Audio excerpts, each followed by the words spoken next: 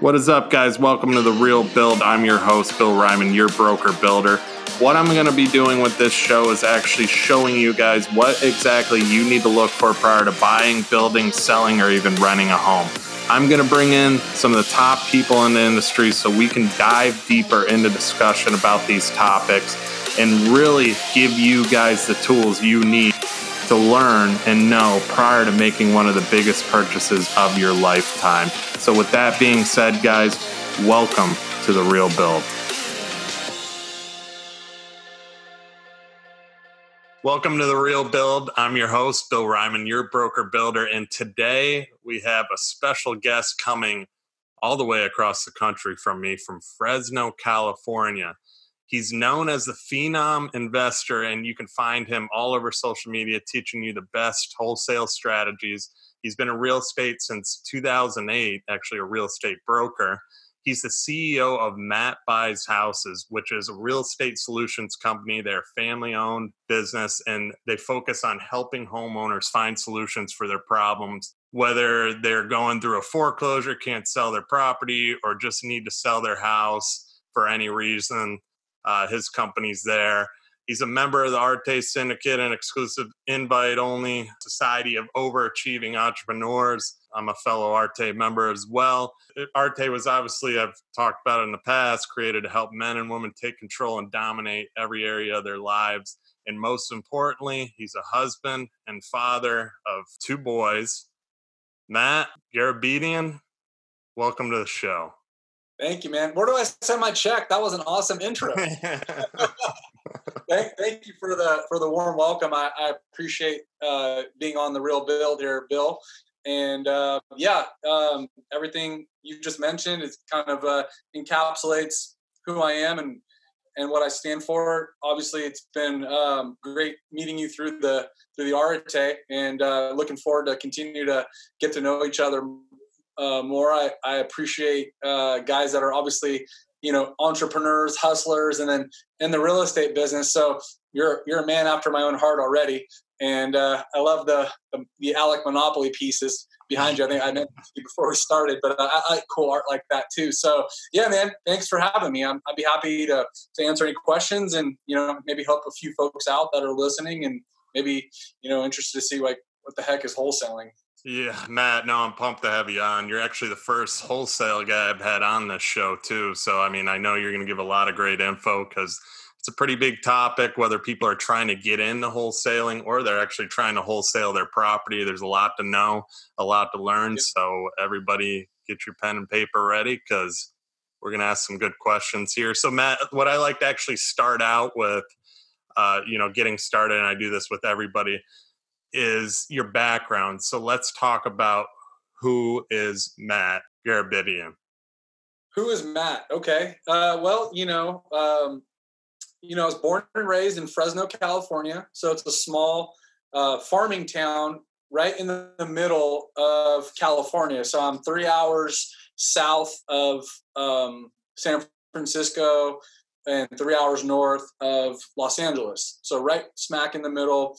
If you eat fruit and produce, more than likely you've probably had some of the, little tangerines or raisins, that are actually grown here in the valley. So, growing up, I got involved early in sports. And so from a very, young age, I was always in Little League and Pop Warner. So I was always playing sports, and that kind of kept my life busy. And didn't really think about, what I wanted to be when I grew up. And so I ended up focusing all my time, effort, and energy into sports, and, decided that I wanted to, my dream was to play college baseball, and, had that opportunity to do that. Although I wasn't a highly recruited guy, I ended up walking on to Long Beach State, which was at the time they were the number 2 team in the country. So they had just played in the College World Series, and going into that new season, very high expectations. So it was really like a long shot that I would even make the team, because in Division I they have scholarships, and it's almost like it's a business. They're recruiting guys, and they're paying for tuition and books and stuff. So I was very little known, but I had this big dream to play college baseball. So I just, had this faith and this belief that I could hold my own. So my parents kind of, packed me in the van, and we dropped me off at the dorm. And, through basically, I believe God's grace and intervention, a couple of things happened where one of the guys that they had recruited and signed to a scholarship ended up quitting. And so they called me, like, hey, if there's a spot open, if you want to walk on, we'll give you a shot. I ended up walking on, making the team, spent 4 years there, had the greatest time of my life. It was awesome. Well, I never had any fancies or beliefs that I was going to play Major League Baseball. So when baseball finished, it was like, okay, now what do I do? I remember answering this ad in the Orange County Register down there. It was saying, like, work for, the Anaheim Angels and their division, sports marketing division, and work with, high performance, make as much money as you can, and blah, blah, blah. And I'm like, wow, this is perfect. So, I ended up calling the ad, and they're like, yeah, you sound great. Why don't you come in for an interview? And the dress code, you have to wear a suit and tie, but bring comfortable shoes. I was like, all right, cool. I hung up. I was like, that's kind of an odd request. So I didn't think anything of it. So I show up. The office is like kind of right by the Anaheim Angels Stadium. And I walk in, and there's like 50 other guys in there with suits and like Nikes on. And there's like if you ever seen that movie, The Boiler Room, like they're like working on their pitches and talking. And then it clicked. I'm like, oh my God, dude, I just walked into a door-to-door sales company, and they just had this like great ad that, caught people's attention. But little did you know, like, you're literally going to be thrown into a van. You're going to, be dropped off in a neighborhood, and you're going to be left to walk around this neighborhood and try to sell whatever we were selling at the time. And you kind of left up to your own skill set and how hard you work. And I look back at it, and I'm like, had I not given that an opportunity, I don't know, where I would have been, only because it taught me about sales. I was going into it with no preconception, and I didn't think going door to door was below me or anything. I was actually interested in learning about the job. So we'd go in, we'd work on our scripts, and then they load you up in the van, and every week we had something new. So, the reason they tied Anaheim Angels into that ad was because we were actually selling Pizza Hut coupons, and part of the hook was a buy one, get one free baseball ticket up in the nosebleeds. So, they use the marketing for the Anaheim Angels as kind of like, your hook to get you in. But, I didn't know any better. And at the time, they're like, you can make $100 a day. So for a college kid who was like operating off of like $100 a month, that was a lot of money. And so I just learned the script, I practiced it, and then I went out and I started knocking on doors, and I quickly learned how to build rapport. I quickly learned, not to take a no to heart. I quickly learned that it's all prospecting. And then, the key is you got to get through all the people that you disqualify, because after 5 o'clock, the people that the decision makers get home. So we wanted to identify those 5, 6, 10 possible buyers, and the people that were actually going to pay for it got home. So between like 5 and 6, I would make all my sales, right? And I would continually do this, and I was making money. And so I was like, man, like, sales is awesome. Like, I could really do this. And I stuck with it for probably, 6 or 8 months. And, at the time, my parents, really wanted me to get into some type of higher education. I didn't really think that was me. I didn't think I really wanted to pursue it. So I kind of, ended up getting into this master's program and did 18 months of it. And then during that time, my parents were like, yeah, it's time to come home, because, the jobs weren't really, doing too well, and the prospects. So I get home and I'm like, man, I don't know what to do. Like, I just end up like being super like depressed. Like, I had all this freedom. I was like living the best time of my life. And then all of a sudden I find myself back in the bedroom that I grew up in. And I'm like, man, like, this is not what I anticipated. Like, I thought I had a much bigger brighter future ahead of me. Now I'm back in Fresno, away from all my friends and all the people that I, grew up to hang out with and really like, and everyone else that I knew in Fresno was kind of off doing their own thing. So, right around that time, the economic downturn hadn't quite taken place, but it was about 2005 is when I started getting into learning about wholesaling subprime mortgages. So I first got my start in finance. So what I would do is I would go and visit these mortgage brokers and look at their credit reports and 1003s for people that just walk in and want to get a mortgage. And my company was the one that would actually package these loans up. We'd have a warehouse line, fund them all, and then that line would be sold off to Wall Street, right? I didn't know anything of this. I had no idea. If you watch the movie The Big Short, I was probably representing the company that was doing the toxic of the toxic loans. The 100% stated, hey, if this guy's a pulse, we'll give you a loan. Those types of deals. So I had a 2-year run of that where I started making some good money. Like, I think the first couple of months I had made, average $8,000 to like $15,000 a month. So I thought like I was rich, so I went out, bought the brand new house, brand new furnishings, took a trip to Europe. I'm just like this bachelor thinking like, dude, this is never going to end. Well, as we know, in 2008, everything collapsed, right? So I wake up one morning and I'm locked out of my, my internet, and, I call my manager. He's like, doesn't look, you probably have to start looking for something else because the company's gone. I'm like, what? He's like, aren't you watching the news, dude? I'm like, no, like I'm just clueless, right? And so I start figuring out what's going on. Then after a while, money stops coming in, bills don't stop. So I start getting into real financial trouble. Make a long story longer, I end up losing my house to foreclosure, and my car repossessed, going tens of thousands into debt. And, right at the same time, God thought it would be, convenient for me to be introduced to my then fiance, or my girlfriend, which then turned into my wife. And, I'm like, I have no clue how I'm going to support another person, let alone myself. But for whatever reason, she saw, something else in me and, stuck with me. And so I'm just kind of at the low point. I'm like, I don't know what to do. I have no other skill set. I thought that this was going to be the answer. It's not. And growing up, my grandfather was he had a real estate broker. So he always told me, get your license to sell real estate. It's a license to make money, is what he told me. Mm-hmm. So facing really no potential prospects, no, opportunities, I'm like, well, I could give this real estate deal a shot.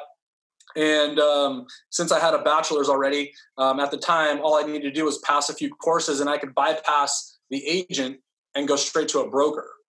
So that's what I did. And I studied for the exam. It took me a couple times to pass it, but I ended up getting my broker's license. And for the next, couple years, I tried out different avenues in real estate. So I was the residential guy. I was, leasing guy. I learned about commercial retail. I had built and sold a property management company. You name it, I did it. Right. But in the back of my mind, I'm like, this is not it. I didn't see an avenue where I could really turn it into a business. I thought everything was very transactional. I'm running around chasing deals, especially when I started building the property management company. I was running around. I grew my company fast because I was the guy that would drive all over town, knock on tenants' doors, collect the rent, and then deliver it to my owner.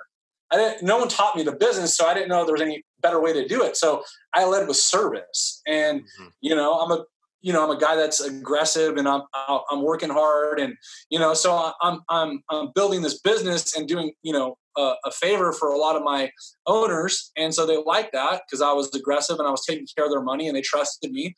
But I was just working myself into burnout, and there wasn't much money to be made. So around 2010, a guy in an office that I was in, I remember him literally he was like this, like shaking his head. And I walk in there And this guy's been a veteran of the commercial business at that time for like 30 years. I'm like, hey, what's going on? Like, you look like you're upset. He's like, I just can't take this anymore. Like, I can't handle the ups and downs. I can't handle that. I've got deals in escrow, development deals that are literally been in escrow for 4 years. I have no control. I have no idea when deals are going to close. Potentially they can make me hundreds of thousands, but potentially it could just sit there and die on the vine, Mm-hmm. And I'm thinking like, dang, this guy's been doing this for 30 years. And he's like, really like flustered and doesn't see any future. So I'm sitting in this office and I'm like, I don't want to be that guy. There's obviously, he's not happy with what he's doing. At the same time, I start seeing, these like, at the time the, pop-ups were kind of new, for internet. Mm-hmm. So, I start getting these pop-ups about, the no money down real estate, right? Everyone's seen those at some point. Mm-hmm. Make money without having any money in real estate. And I'm like, kind of like whatever. That's like some type of BS, some scam. But, I ended up like signing up for a newsletter and started getting some information about, how you can actually make money without having any money or credit or experience. And I'm like, okay, like, what's this all about? I see this guy. He's actually in Florida. His name's Preston Ely. And so he was like the original rock star, real estate sales and education guy that, kind of turned everything on their head. Like he was this young guy in his 20s hanging out at Starbucks and showing these checks, like 10,000, 15,000, 30,000, 8,000, 7,000. And he's just like hanging out. Like he like reminded me of like a buddy. Like, I'm like, what's this guy doing? Right. So I ended up buying a course and I start, reading about how you can wholesale real estate. So when I learned about it, it took me a while to wrap my head around it because I had that broker mentality. I'm in a box. Like, this is how you do deals. Anything outside of it, I don't understand. If I could fit it in the box, I could help you. Other than that, I have no idea. So this started opening up some ideas into like, man, I wonder if this really works. So I, to be honest with you, like I kind of shelved the idea and got comfortable doing what I was doing and back in the routine of being transactional based, being the broker, driving around town, writing offers, taking orders. I was just an order taker. And I don't know what it was, but there was one point I was up really late one night and I had got to the point where I was like, enough's enough. There was at that time I joined there was a Facebook page that all other wholesalers around the country, would post their, checks or, hey, I got this deal and this and telling like how they made the deal happen. And literally I'm looking at some of these people and they have maybe 6 months experience in real estate. And at that time I'm working at, probably 3-4 years of experience and not have anything really to show for it. I'm like, you know what? Like, I'm overthinking this.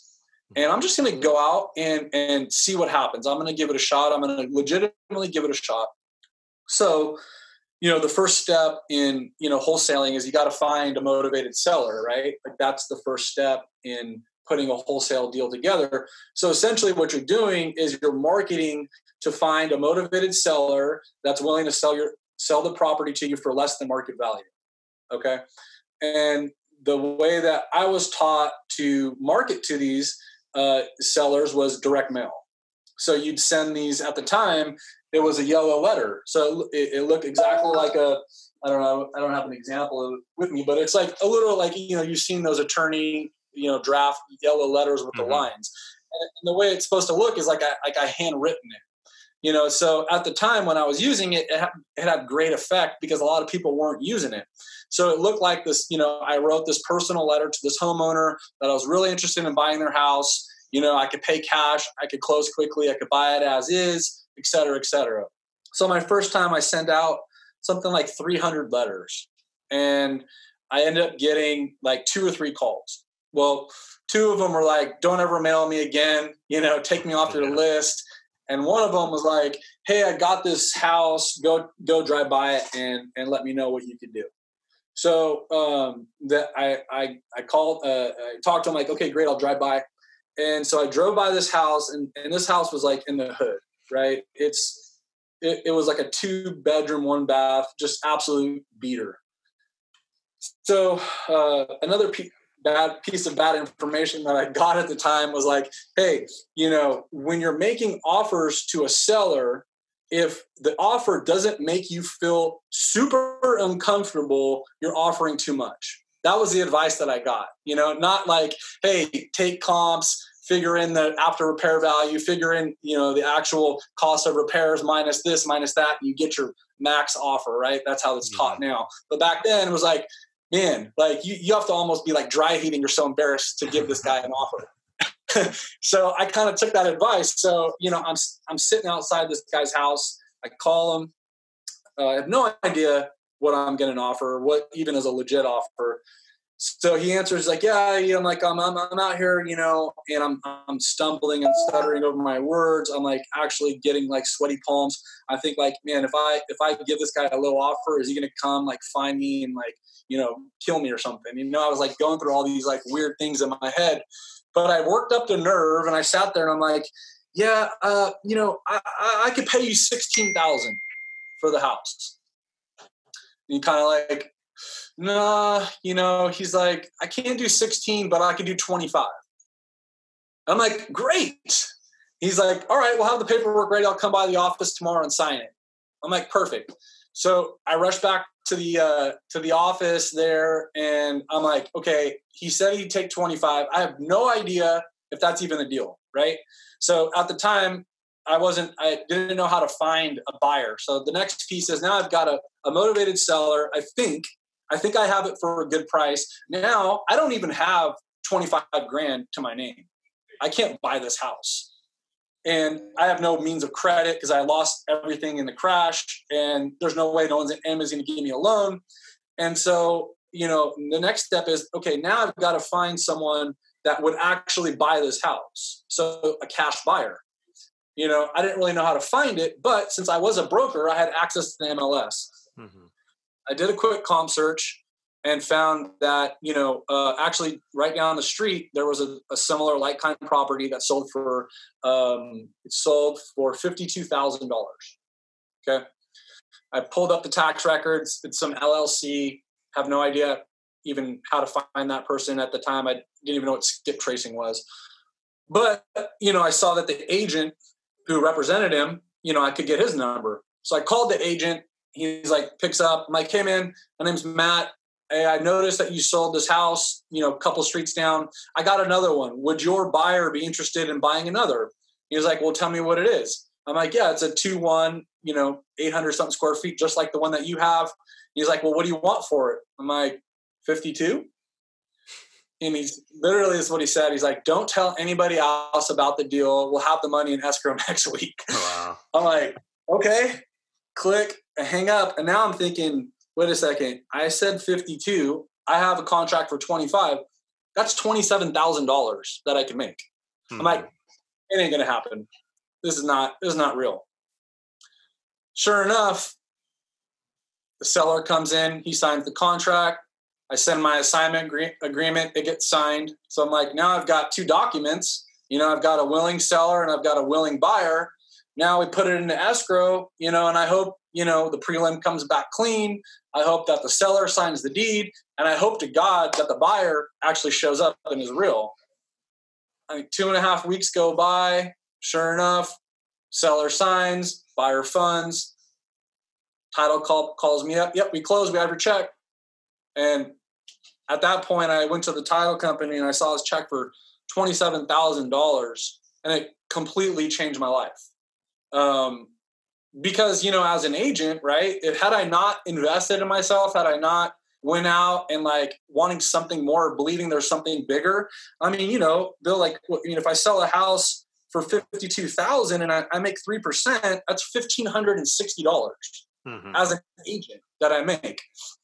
In the past, I probably would have been like, hey, let me call around and see if I can make a quick, deal. Let me find a buyer that might like the property and just broker it, right? Yeah. Well, I learned this skill that actually made me the investor. I controlled the asset.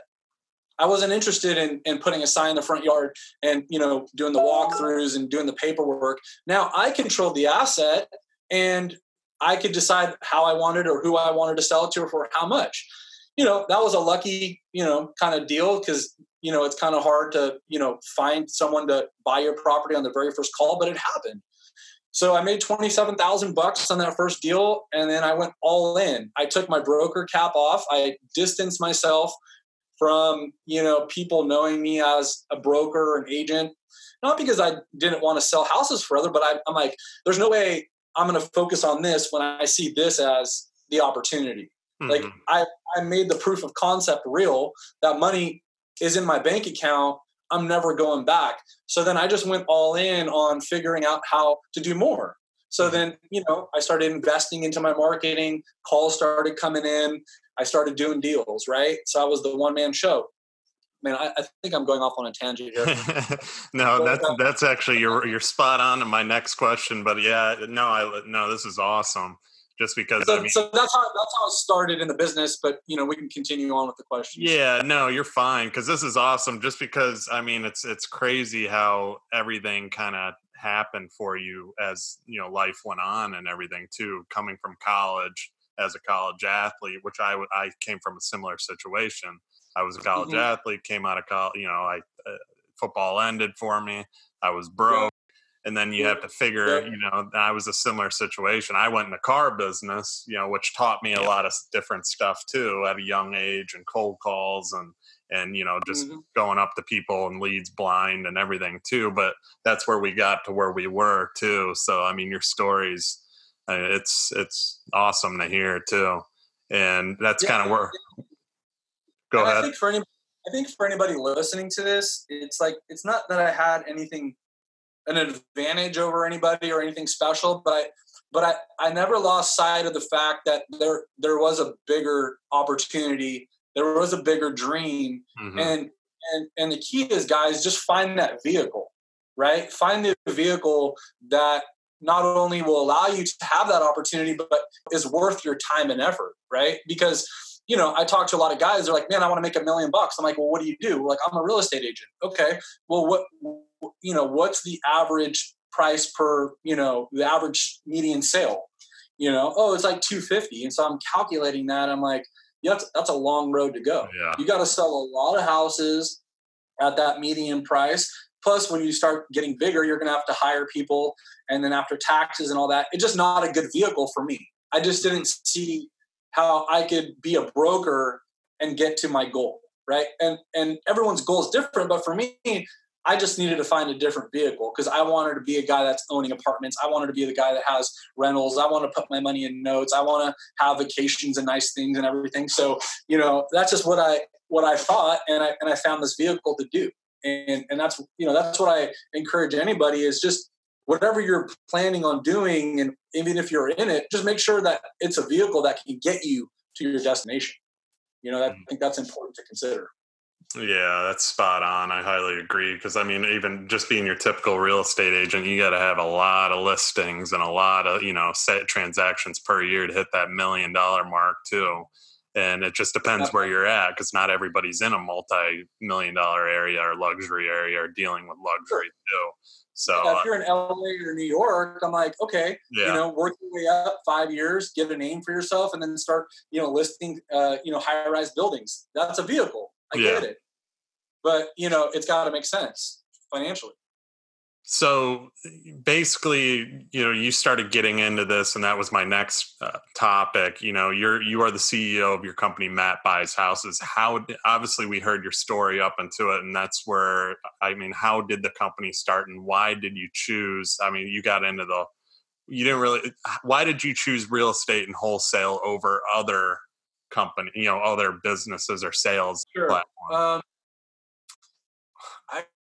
I don't know, because my first, I guess it goes back to the vehicle part, right? Because one of my first jobs when I came back to Fresno from college, I skipped over that part, but I was doing business to business sales for cell phones. So at the time it was Nextel. You remember Nextel, where you had the walkie-talkie, and they ended up selling the Sprint.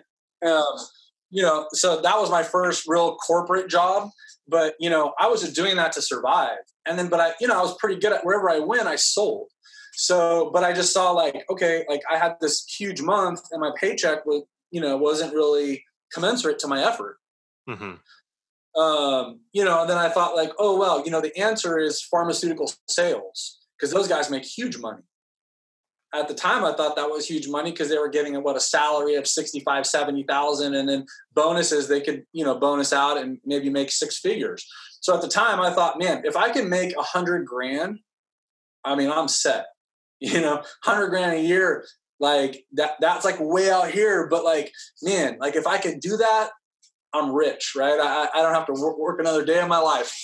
That's kind of how you think. And so I'm always trying to figure out like, how can I get to that $100,000, right? And then, it led me to real estate because, you're selling higher ticket items, right? Mm-hmm. Your house, you're going to make a good commission if you could sell. And so I think it was just, a money motivated thing, because I was just so bruised and beat up from, losing everything that, I was money motivated, to come out of that. And to, I kind of had a chip on my shoulder. Like, most people think I'm not going to make it. I've already failed. I've already lost, a house, a foreclosure. I'm embarrassed about that. But, if I'm going to do it, I'm going to make sure that I'm working I keep saying the vehicle because that's really, it just made sense to me. Mm-hmm. I couldn't make the type of money I wanted by selling cell phones. Yeah. Just calculate. Yeah, exactly. That's awesome. Great story. Awesome to hear too. And I mean, as you know, too, this show is all about delivering as much value to the customer as possible. So I want to actually get into the actual process of what you're doing. So, with the whole, so let's start with how the wholesale process works. What should potential customers look for when dealing with a company like yours? Why should they wholesale and not list with a typical broker? Oh, good question. So we're not for everybody. Mm-hmm. Okay. So that, most 99% of the people we talk to is not a fit, but there is that 1% that we talk to that there is a fit. And typically these people end up selling to us for various reasons. There's life events, there's financial events, there's motivation.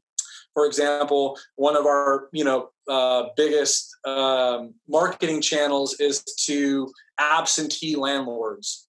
High equity, absentee meaning high equity. They have a lot of equity in the property. Absentee meaning they don't live in the house. Mm-hmm. Okay, so it's a rental. Typically, we're also targeting specific age groups. So they've owned the home for X amount of years. They're X amount of years old. They have X amount of equity, and they live out of state. But when you start combining those factors, you start talking to people that are burned out. They're frustrated because they've gone through 3 tenants in the last 18 months. They just finished up an eviction. They just put a bunch of money into the last tenant, and the last tenant ruined the property. Or, they're just, they've been landlord for 20 years and now they want to enjoy their life. Mm-hmm.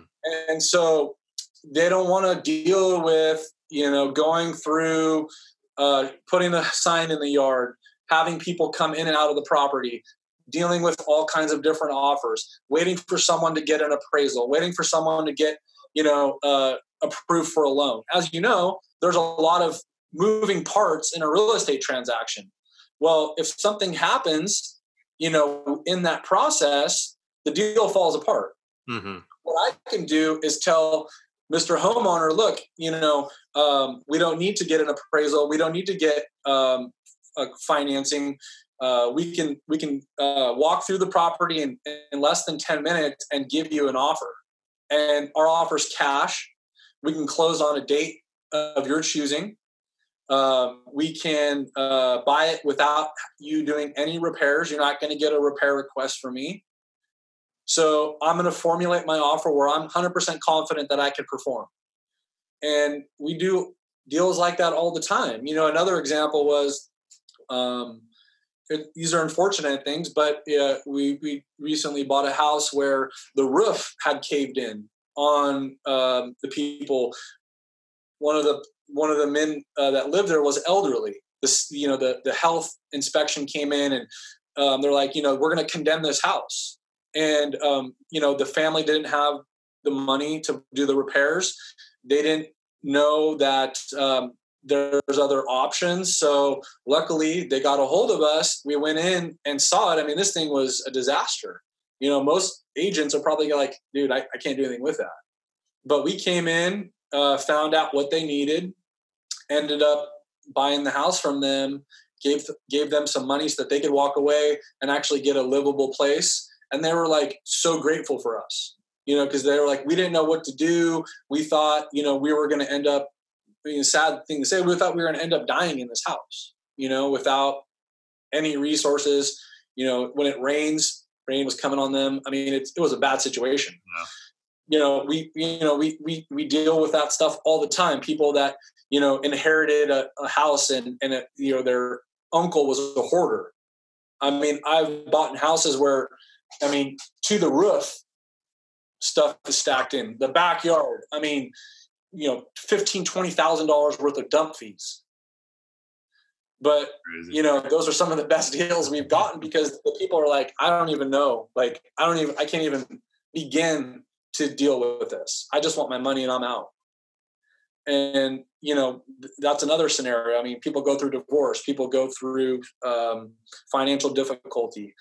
There's a guy that, hey, I just got a job transfer. I don't have time to sign in the front yard. What's the best offer you can give me? Because I got to go. There's so many different reasons why people end up selling to a cash buyer. Yeah. That you wouldn't imagine. But, again, like I said, the majority of people don't need our services, and we understand that. So we're very upfront. We're very honest about who we are, what we do.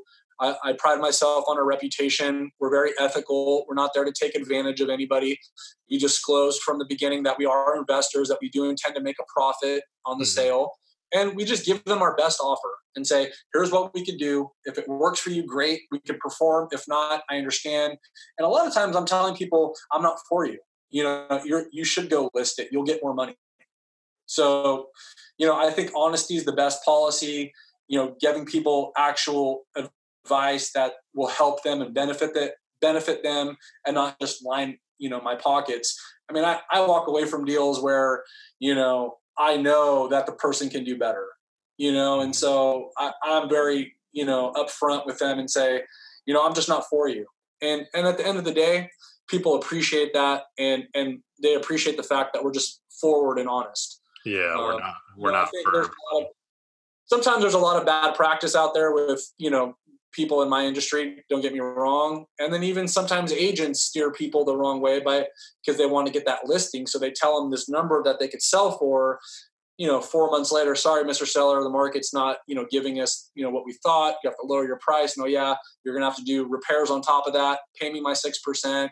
And in between, you've had all these closing costs or holding costs. So, I point these things out and people start looking at, apples to apples, like, hey, I guess it does make sense to sell here because it's guaranteed and I'm done in 2 weeks versus, yeah, you might be able to get a little bit more, but there's so many unknowns and there's so many things that you can't control.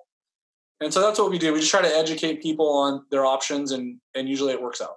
Yeah. And that's in any business too. I've talked about this in past episodes too, just educating people, getting them as much information as possible. Because there is in every business, like you just said, there are people that are out there that are going to take advantage of, people, unfortunately. And the more information we can give them, that's what's important. Yeah, we really pride on transparency. I mean, we have an A+ rating with a Better Business. I mean, I am a licensed broker, so I'm held to a different standard. So ethics, responsibility, transparency, honesty, integrity. I mean, these are things that I am just as a human being, let alone a businessman. So and anybody that comes into my organization, they understand that, and that's how we do business.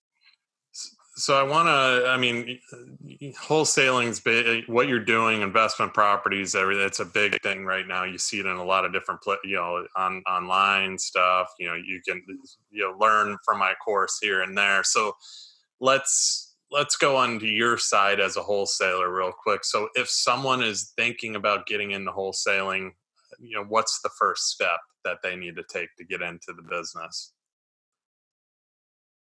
The first step for someone that would want to get into the business is educate yourself. Mm-hmm.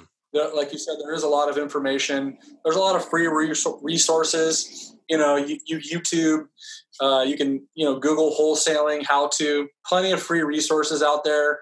That's easy to find. And then the second thing I would probably do is start understanding your market. Okay. If you're gonna do it in your current market, or you're gonna go virtually, you want to understand where cash transactions are taking place, and also who are the main buyers of that area. So you can start looking at what's actually moving. So you can start concentrating on your marketing efforts so that you can find these assets and match them up with that cash buyer. For me, I'm a expert in my territory, because you could tell me, hey, this zip code or that zip code, what do we need to buy it for? And usually I could tell you right off the top, where we need to be, or if, we need to renegotiate or something. So number one, educate yourself. Okay. Learn the process. Number two, learn your market, know your numbers. The worst thing you could do is start making offers to a seller that you can't perform on, because then you're hurting the home seller, and you're making a bad name for the business. So don't start going out there and start firing off offers if you can't perform. So you need to make sure that if you make an offer, right, and you sign your name to that contract, I'm not saying sometimes a cancellation doesn't happen, but when that seller says, okay, well, we're packing up, or hey, I'm telling my tenant, they're giving them a notice to vacate, and then 30, 45 days go by, and then you can't find a buyer, that's bad business. So make sure you educate yourself on how to make offers, and then who the buyers are, so that you can match them up and actually get the deal closed and serve the seller like you intended to. Awesome. So I want to talk a little more about your company and you, and just trying to deliver to somebody that's potentially going to hire a wholesaler too. So what are you doing to stand out from the rest of the many wholesale companies? You got into this a little bit, but I want to go dive deeper into it. What should people take notice of when choosing a wholesaler? Well, I think what you should understand is a wholesale is just a disposition strategy. Okay. Mm-hmm. So I don't consider myself just a wholesaler. That's a strategy I learned to get me into the business. Now I'm a real estate entrepreneur, right? I close on properties, I flip properties, I do notes, I do apartments, I do, anything in the real estate space that makes sense. So wholesaling is just a disposition strategy, which is my favorite because we use it every day and it's efficient. But what you would want to educate a person with a home is, we're the we buy houses guys. Okay. If you see the signs, we buy houses fast, we pay cash for homes. Those are legitimate companies. However, not everyone is equal. Okay. So, if I am interviewing potential investors to buy my home, I want to look at their website. Okay. What kind of social presence do they have? Do they have reviews? Can you show me at least 2 or 3 HUDs of you buying a house?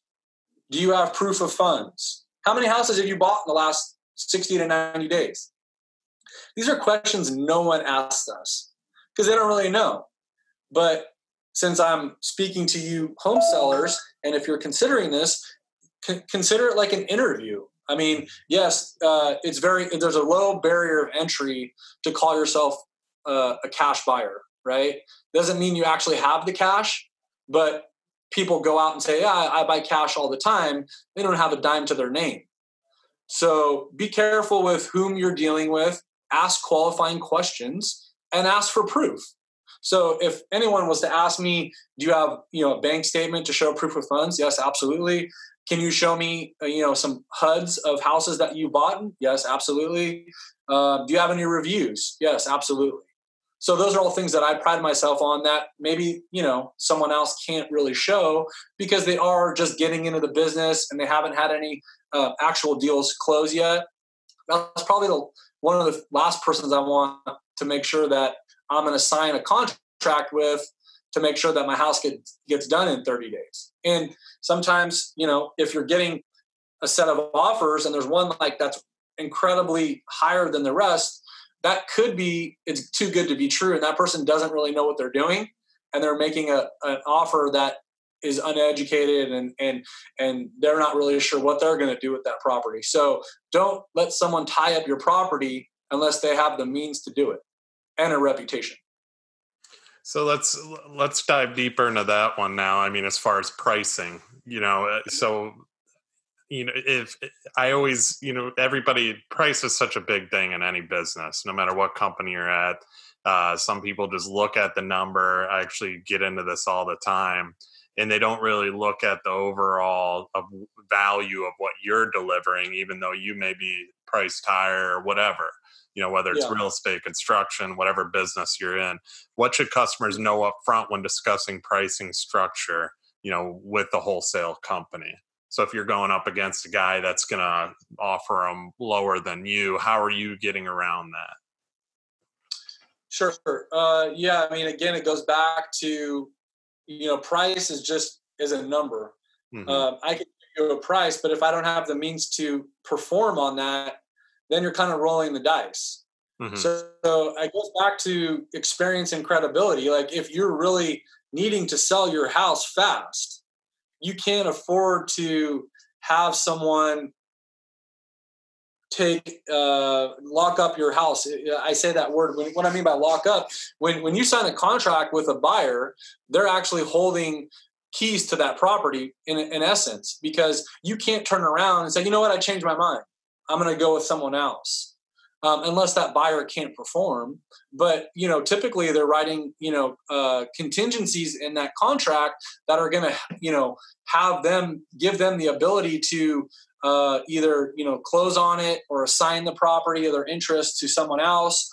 Or, hey, they could take you 30, 40 days down the road and then call you and say, you know what, I couldn't come up with the money or the funds, or, my investor partner didn't approve it, whatever. They're going to give you some story.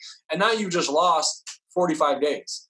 You've lost, time, and I'm sure you have holding expenses. And I'm sure, hey, maybe you're selling this property because you're going to buy another one. And now your 1031 timeline got all screwed up.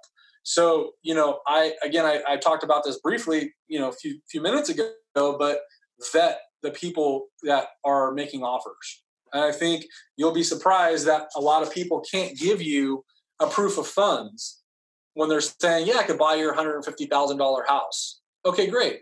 It sounds great. Show me the bank statement. Or, hey, do you have a line of credit? Or do you have something that's legit that I feel comfortable giving you this deal? You know what I mean? A lot of people, it's kind of funny, I've bought in so many houses and no one's ever stopped to think and asked me, do you have the money? They just kind of assume, mm-hmm. And so it's something that I would logically ask someone like, hey, I do it all the time. If I have a house on the market and, hey, do you have proof of funds? Or, hey, I'm wholesaling this house and I've got buyers all the time that want to come to me and buy my properties. I'm like, great, show me a proof of funds. So that usually will vet out the tire kickers from the professional home buyers. There's a difference between a professional home buyer and a wannabe. Yeah. So that's my advice. Great advice. So let's talk about the process a little bit too. Now that we're talking about price and everything, you talked a little bit about this, but let's go deeper into it. So, from the pre-planning stage all the way until the home is closed, explain each stage and what a customer needs to expect. Well, it's very similar to your traditional escrow, right? So there's not a whole lot of difference, except we move quicker and we eliminate a lot of the unnecessary red tape and, bottlenecks that you see with the traditional method. So in a traditional method, you're going to meet with an agent, right? You're going to interview an agent. They're going to tell you that they can get you the most money for your house than anybody else. And their goal is to get a listing agreement. And then their next move is going to be to stick a sign in the front yard, take pictures, and put it on the local MLS. And that usually stops their efforts. I could say this because I'm a broker, but I think brokers and agents are lazy. I think they'll just do the minimal work needed and rely on the MLS to sell it. Sometimes that works, sometimes it doesn't. So you, as the seller, you've got a listing agreement in place. You're locked in with that agent. They're going to come stick a sign, and now here come potential buyers coming in and out of your house at all times. Now, again, it goes back to, are they qualified? Can they get a loan? What's their situation? So you have all these potentially unqualified people walking through your house at all times of the day, disturbing your peace. And then you get presented offers, right? So then those offers come in and you got to select it. So you also have to make sure that the offer you select, that person that's buying the house has, at least a pre-approval, has the means to get a loan. If you've gotten to that point and you accepted an offer, now you got to wait. Now all of the power and influence goes into the lender's hand. They got to send an appraiser out.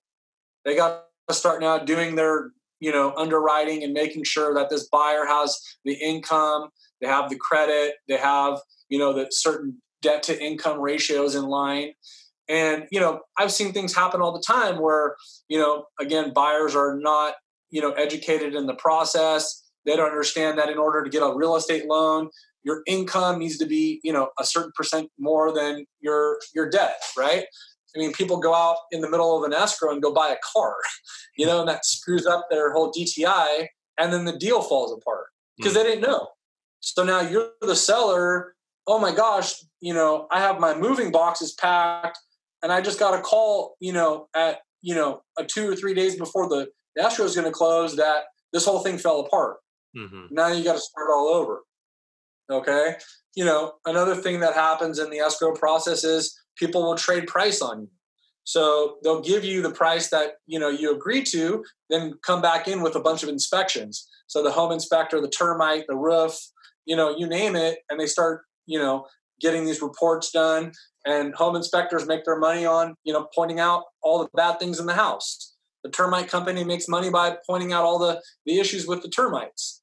The AC is not working, blah, blah, blah, so all of a sudden that, net offer you had in your mind now could be significantly less, tens of thousands less if, someone's got you in the corner and you have no other prospects, and you've got to sell, you may end up losing money in that process, right? Mm-hmm. Or what if the appraisal doesn't come back at value? So many different things can happen. And so, when you're going through that traditional process, buckle up. And nothing's done till it's done. You know what I mean? So once that property is recorded and you get the wire or check, then you can, consider it done. But up until that point, as you know, dude, the real estate game is crazy. I mean, anything can happen, and it quite often does. Yeah. So I would just say weigh out your options. Like, interview a few guys and see what kind of cash offer you can get that's going to eliminate all of the unknown, right? Mm-hmm. Assuming you can vet that person, they've got the cash to close, they're legit, and they have a track record. More often than not, it's going to fall right in with what you expect. I tell people, minus any, liens or encumbrances or back taxes or anything that comes up on that prelim, that's your responsibility. But if I tell you it's $100,000, it's $100,000 net to you. And, a lot of people, like that transparency. They like the fact that it's a good chance that that's going to happen. There's not all these other motivate or external, issues that can pop up to kill the deal. Okay. So another question too, kind of going off subject here a little bit, but with real estate too, obviously we know the economy is good, and a lot of people, I'm sure you've heard too, or they think we're at a peak right now as far as real estate prices. Do you think we're at the top of the market as far as real estate prices currently? I definitely think it's still a buyer's market. I'm sorry, a seller's market. Excuse me. definitely a seller's market. I don't think that we're going to have a seller's market for much longer. If anyone tells you, they know exactly, I think that, they're probably lying. No one knows for sure, Yeah. but it's cyclical. That's for sure. Mm-hmm. I agree. There's going to be a correction. It always happens. What goes up comes down to some degree. Is it going to be like 2008? No, but there will be a correction in there. So I don't know if that's a 7%, 10% or more or less. No one really knows. But yeah, I mean, the economy could, be volatile as the election comes up. Things go differently than expected on that. Who knows, dude? I mean, stock market's been riding high lately. We've seen some dips in that. You've got the Fed still keeping their interest rates super low. If you read deeper into that, that means they see some indicators that there is going to be a correction, so they're trying to stimulate it. Dude, I'm not an expert, man. Like, I don't focus on the economy. I focus on my economy. Mm-hmm. So at the end of the day, I don't care who the president is. They're not going to put food on my table. Yeah. So I've got to go and do what I've got to do to make sure that I take care of my family at the end of the day. Real estate is what I've chosen to do. So, I'll just ride the wave. I'll adjust as the market does. Here's the great thing. Housing is something that people can't do without. Yeah. Yes, the luxury stuff and all that is going to probably take more of a hit, but people still need to rent. People still need to have a house over their head. People are buying and selling every single day. So I don't get too caught up in what could possibly happen. And frankly, as an investor, when the market does go down, that's really when we start to buy more. As Warren Buffett said, when there's blood in the streets, get greedy. So I love sell high. Yeah. I'm not saying that's, a great thing for everybody, but it's the truth. Yeah. Yeah. So, so on that topic too, so what are you doing with prices being the way they are currently? What are you doing to find the best deals for your investors? What I tell my students is, we're not real estate investors, we're marketers. Mm-hmm. So you have to get really great at being a marketing guy, and real estate just happens to be the product. I don't care what kind of business you're in, what you're selling. If people don't know you, if people don't know what you could do for them, then you're almost irrelevant. And now with social media, being on podcasts like this, it gives more of a platform for people to explain how they can help people, what they do. I help busy individuals grow their money by investing in real estate vehicles without having to deal with tenants and toilets. So what that means is, guys that have interest in real estate, they're worried about having their money in stocks because that's, to me, that's like gambling. I help them put it into vehicles that's safe, secured by a deed of trust in first position on assets that are not over leveraged. So what I've learned is to be really great at finding deals that no one else knows about. Okay. So I've never bought a house off the MLS. I don't really deal with the auction type stuff. I've just gotten really good and put a system together where we're constantly putting our message in front of, direct to the seller. So they're either getting a message, a voicemail, a text, a postcard, a Facebook post, you name it. People, for the most part, will get my message at some point, and we're just consistent with it. So with consistency, we do have our phones ringing. So, I consistently drive seller leads to my business every single month. Okay. And so on that investment side of things too, finding that your investors, obviously, that you deal with, and yourself and your company too.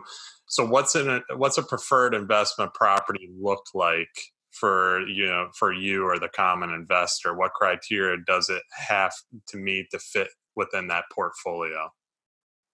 Just depends on what that investor is looking to do. So I have a pool of investors that like to flip properties. That's how they make their money, right? They're full-time rehab guys. So when you're a full-time rehab guy, you're in the construction business, you're managing crews, making sure your contractors aren't ripping you off. You're at, making sure that you're finding the best deals at Home Depot or Lowe's, back and forth, making sure, the job's getting done. So there really isn't a lot of time to do marketing. Like, how are we going to find the next house to flip if we're always at the job site flipping the house, right?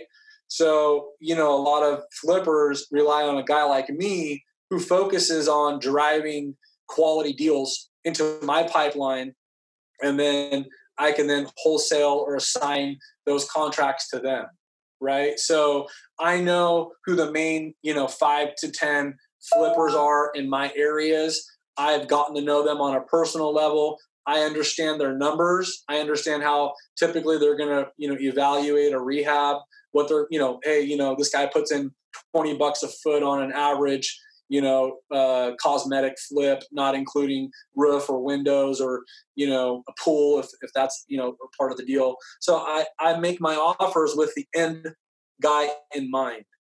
So I'm like, hey, I'm Mr. Seller.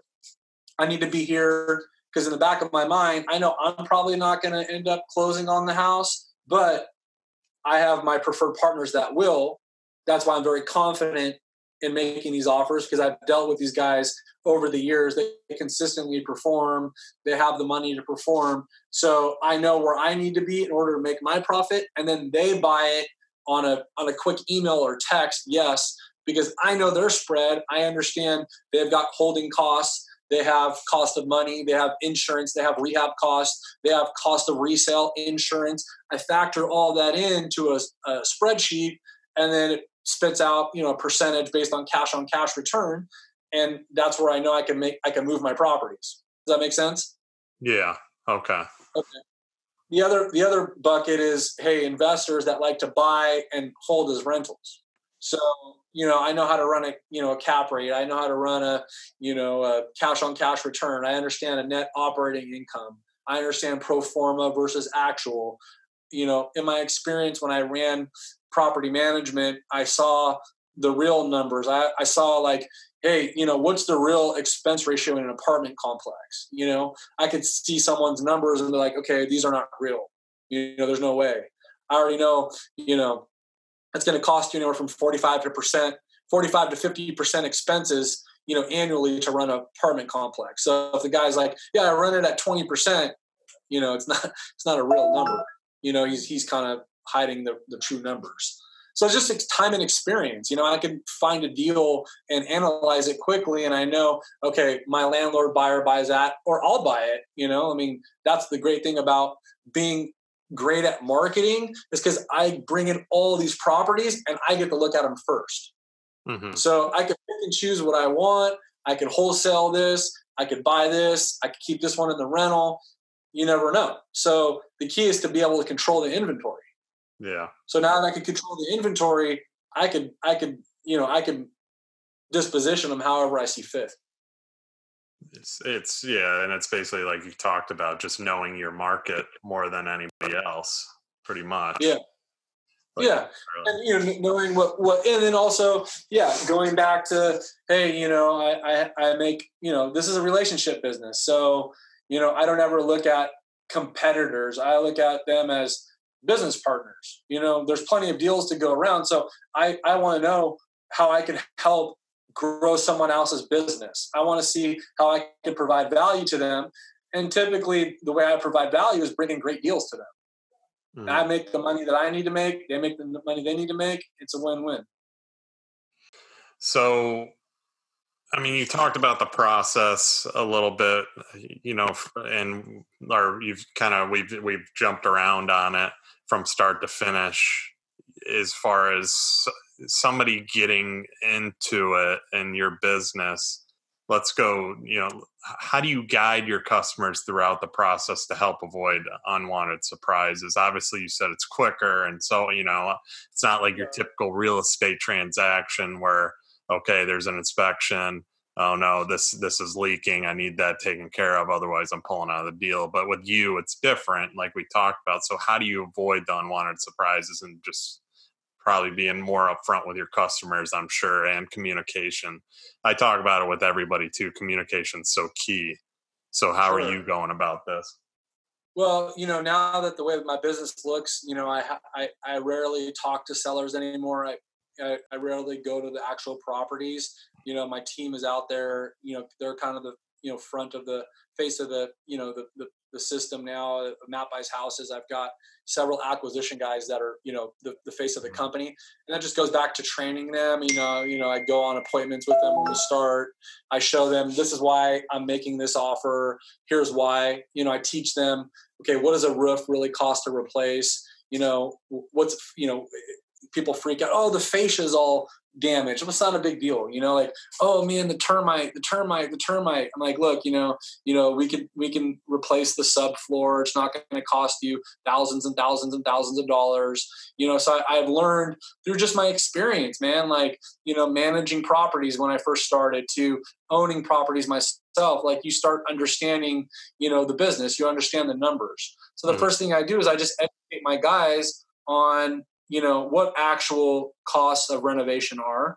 And then the second thing is I teach them how to value and pull comparable sales. So, like kind for like kind, like, hey, just this property is in this neighborhood, but, this is what we're seeing. We look at the comps. So I'm teaching them how to value the property.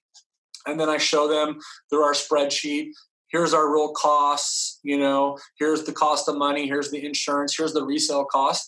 And this is where we need to be, typically on an offer. And then I just say, this is what you explain. It's very simple. We're not trying to pull the wool over people's eyes. We're not trying to like, hey, show them this, but it's a smoke and mirror. No, we're very articulate on our offers and why we make them. But typically, to really boil it down, we're searching deeper than the numbers for people. It's more of a, what's going on in your situation? What can you share with me why you decided to give us a call? Is there some type of significant life event that's happening, that you decided to go this route?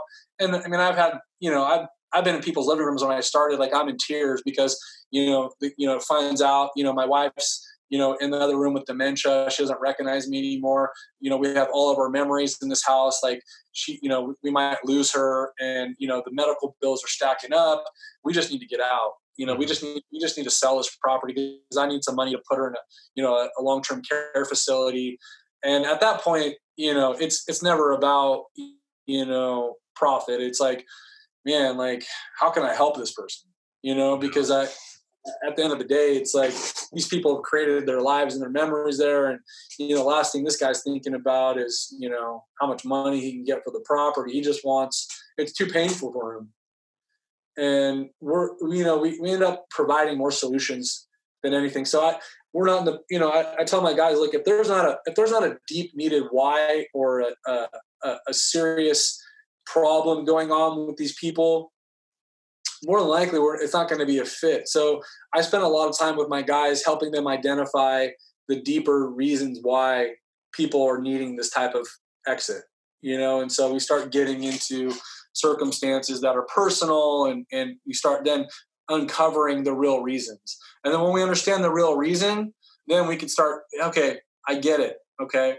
And then we ended up walking them backwards as to why we have to make this offer. We show them like, here's where, the rehab cost is, this kitchen, this bathroom, this roof, it all needs to be replaced.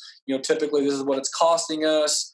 And then, we do have cost of money. And then when we put the sign back in the yard after we've done our work, we're going to have to pay commissions out of that. So after you take all that out, we're just trying to make an honest profit. And here's where we typically like to be, anywhere from 12 to 15%, most cases. And then once you break it down and it's reasonable, like people are like, okay, I get it. Like you have to make a profit too.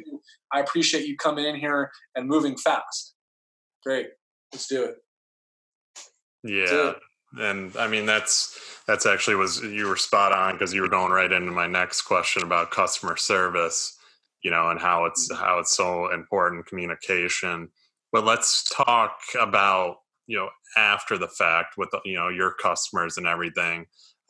building, I always talk about with everybody, no matter what industry you're in, building long-term relationships is such a big thing, no matter the business. So how do you maintain relationships with your customers or investors, after their property's sold, or you get them a property? Yeah. So, when we're buying houses, usually it's a one-off, right? Because they don't have multiple properties. Every now and then someone might have, a couple of the properties. They'll end up calling us back and saying, hey, that was a great experience. I got this other property. Most often it's just a one-off transactional, we buy the house and then we end up doing what we got to do with it. But, where the relationships are, I have relationships with my private money lenders.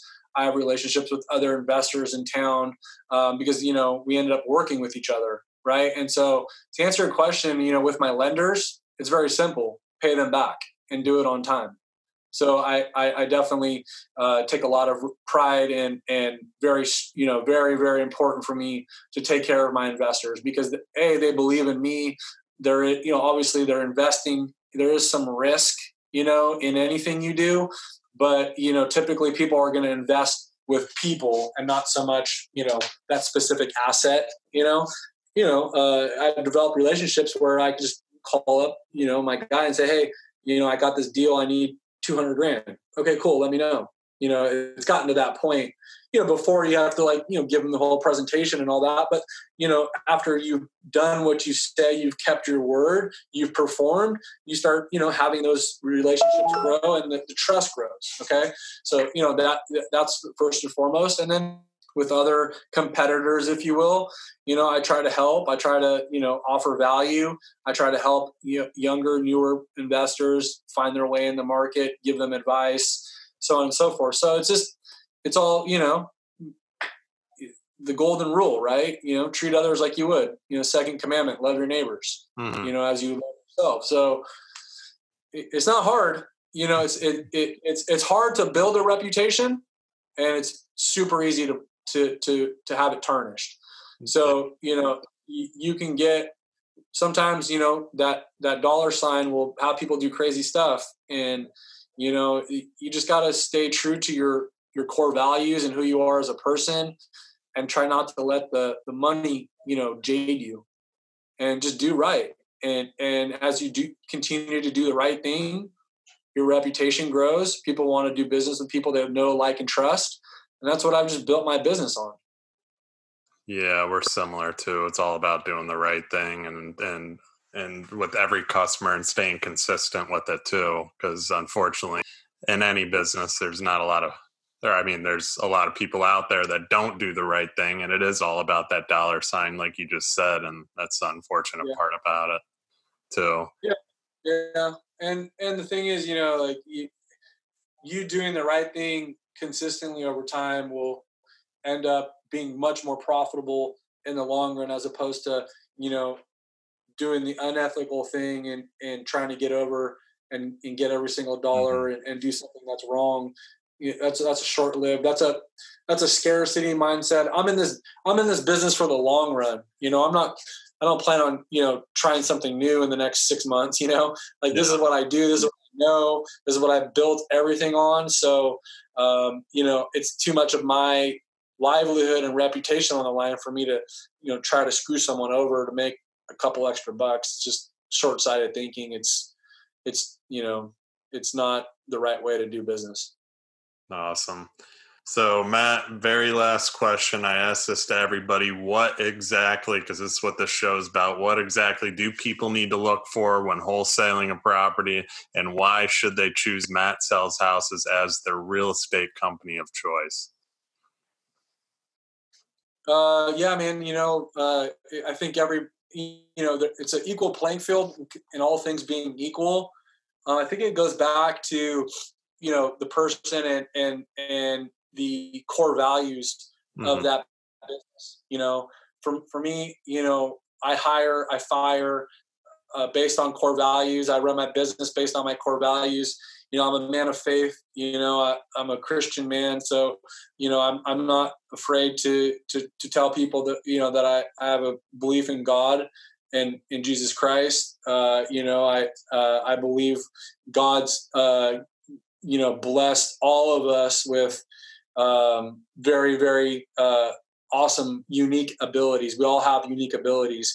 And so for me, I lead, with that in mind. I believe God is my CEO, and he gives and he takes away. So if I could stay in line with, the second commandment is treat others like how I wanted to be treated, then that's all we can do. That's all we can put out there. And time will tell, and your actions do speak louder than words. But if you have a core value, if you have a belief system, it's kind of like Arte, right? They have a very specific core value on who they bring into that organization and what that organization stands for.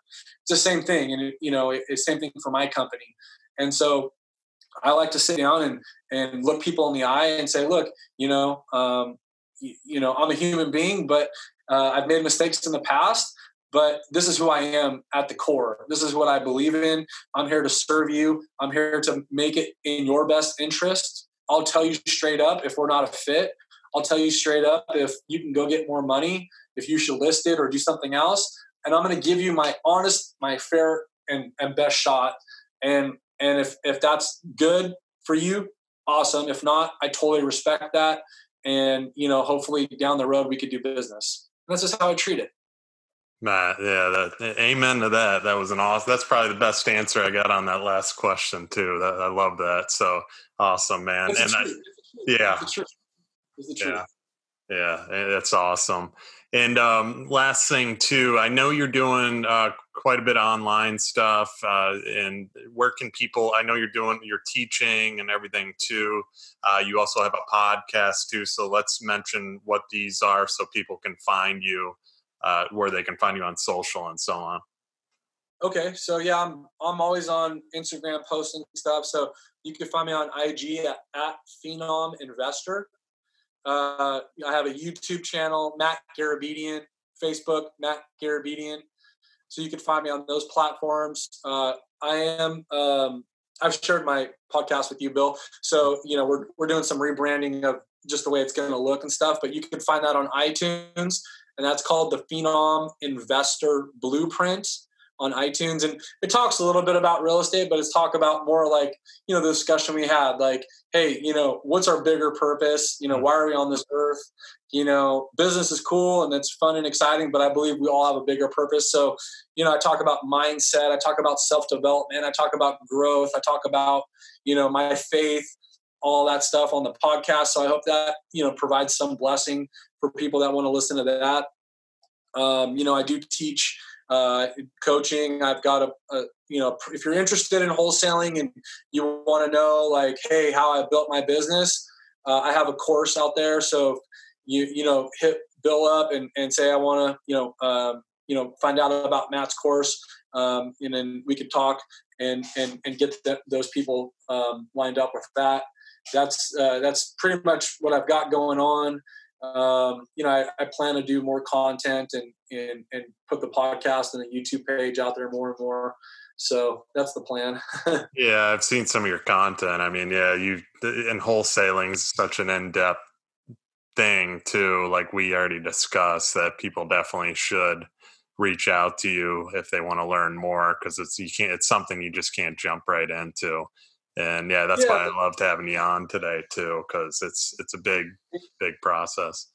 And I like to see people, honestly, I'm a competitor, but I'm also not a hater. So I love to see people win. I love to see people go after their goals and dreams and reach new heights. So if I could help you on that journey in some capacity, I'd love to. I'm accessible. I'll actually call people back or email people back or message people back. And so, reach out and let's see how we can help each other. Awesome. Matt, I really appreciate you coming on today, man. This has been awesome. So much great info and value on both ends to somebody that may be interested in getting in the wholesale business or buying houses for cash, or even somebody that has to sell their house that way too. So I really appreciate you coming on, man. Oh, it was my pleasure. And I really appreciate you having me on the show. And I know you're dropping a lot of value for people in the real estate space and consumers. And people that are interested. So, kudos to you and keep it up, man. Awesome. Thanks again, guys. And I'll see you guys on the next episode. Thanks, guys.